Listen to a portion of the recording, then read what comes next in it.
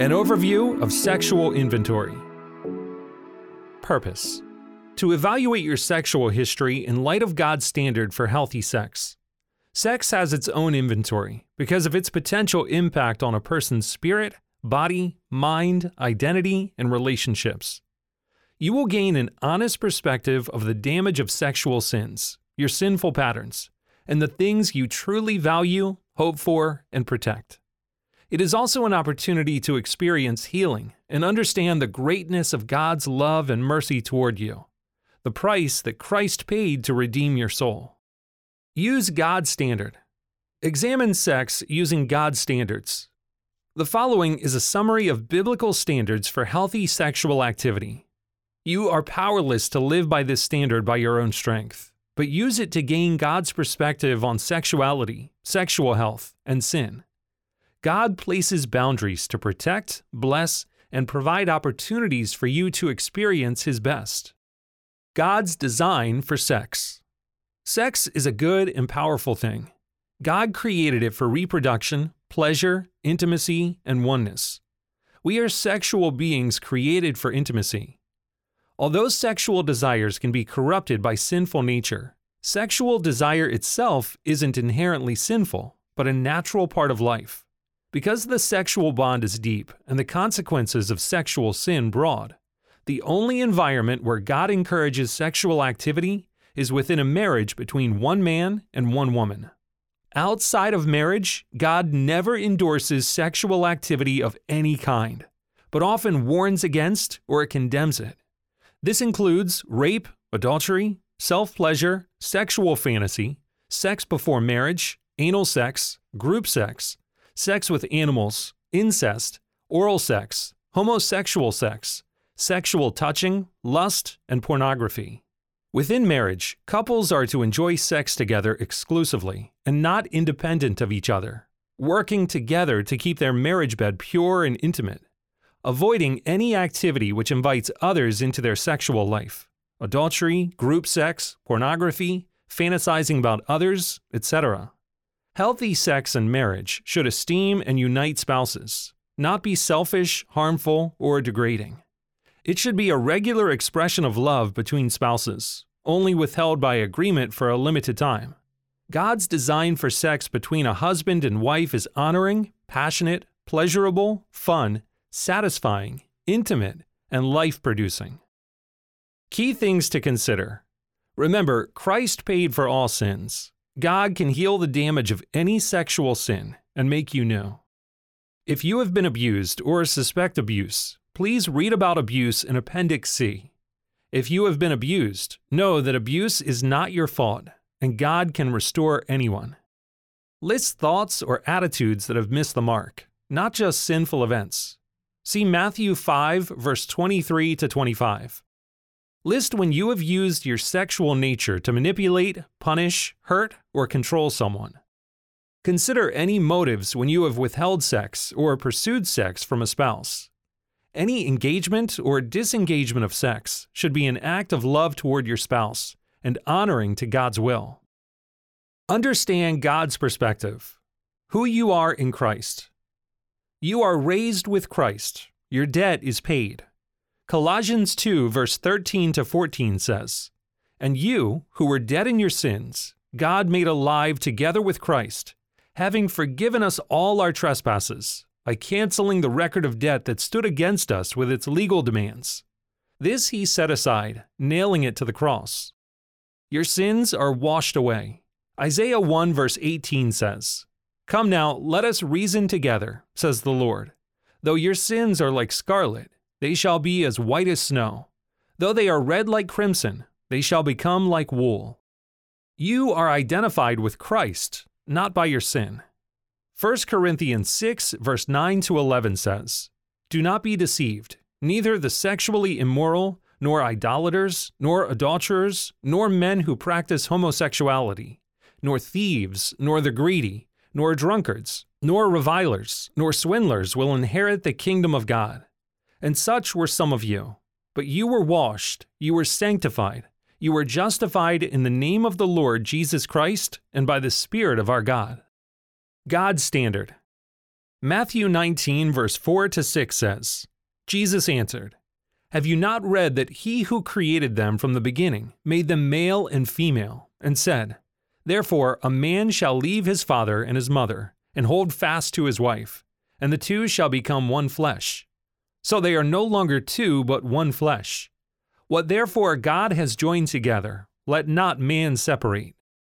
Matthew 5, verse 27 to 28 says, "You have heard that it was said, You shall not commit adultery.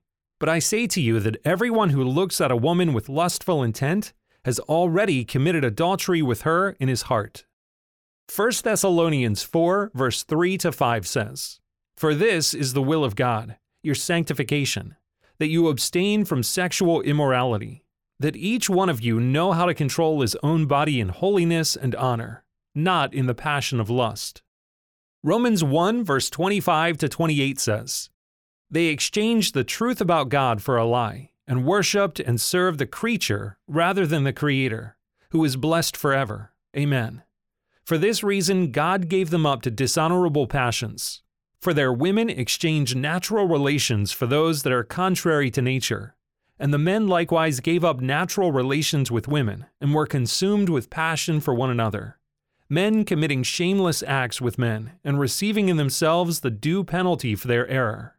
And since they did not see fit to acknowledge God, God gave them up to a debased mind, to do what ought not to be done."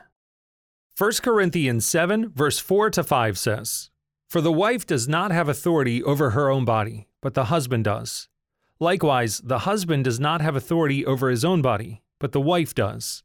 Do not deprive one another, except perhaps by agreement for a limited time, that you may devote yourselves to prayer, but then come together again, so that Satan may not tempt you." Proverbs 5, verse 18 to 20 says, "Rejoice in the wife of your youth, a lovely deer, a graceful doe. Let her breasts fill you at all times with delight. Be intoxicated always in her love. Why should you be intoxicated, my son, with a forbidden woman, and embrace the bosom of an adulteress?" Questions to help you begin your sexual inventory. Use these questions to help start your sexual inventory. Though not all of these questions will be relevant to you, some may jog your memory and help you begin. Revisit them if you get stuck. Review the question list in Appendix C if you are dealing with the pain of abuse or sexual assault. What is your first memory that was sexual in nature?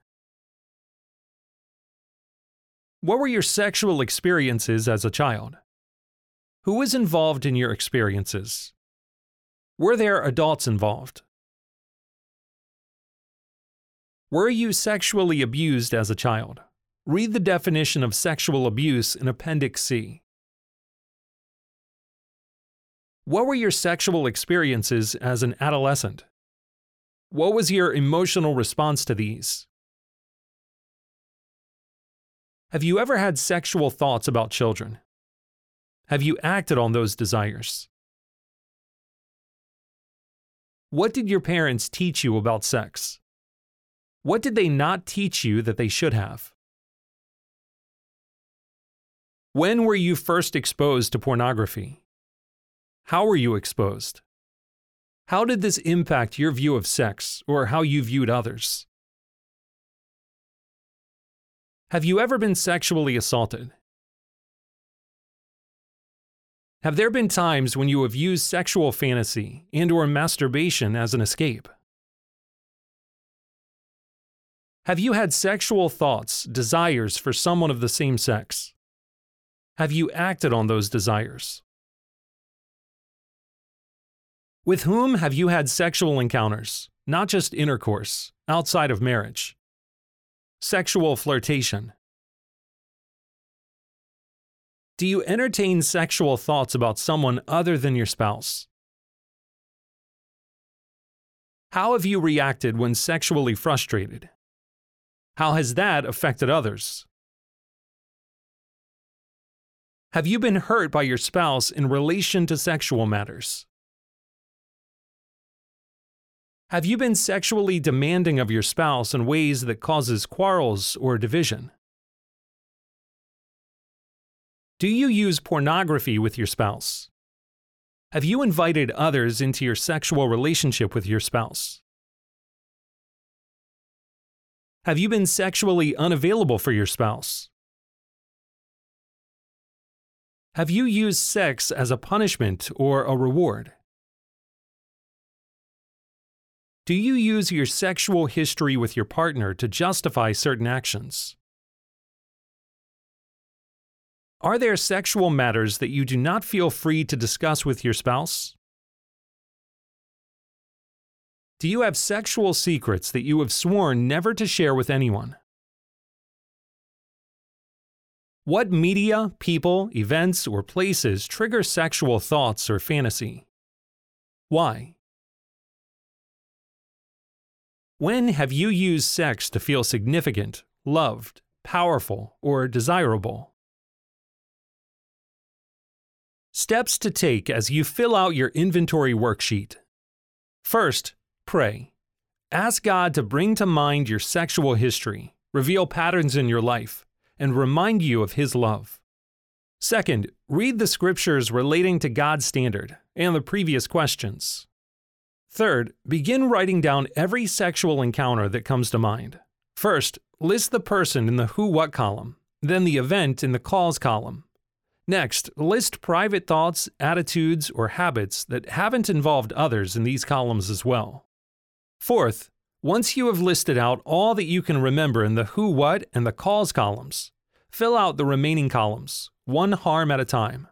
Use Appendix B, Identifying Potential Idols, and Appendix D, Feelings List, to help you complete these columns.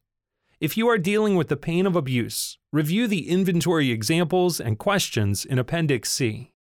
Fifth, after you have finished, reread who you are in Christ. Pray and thank God that these sins are in the past, have been nailed to the cross, and that you are clean, holy, and pure because of Jesus. Sexual inventory examples. Who, what I experienced. Jane, a coworker.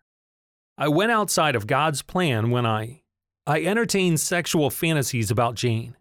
I mostly view her sexually rather than as a coworker. I look over her body when she is unaware.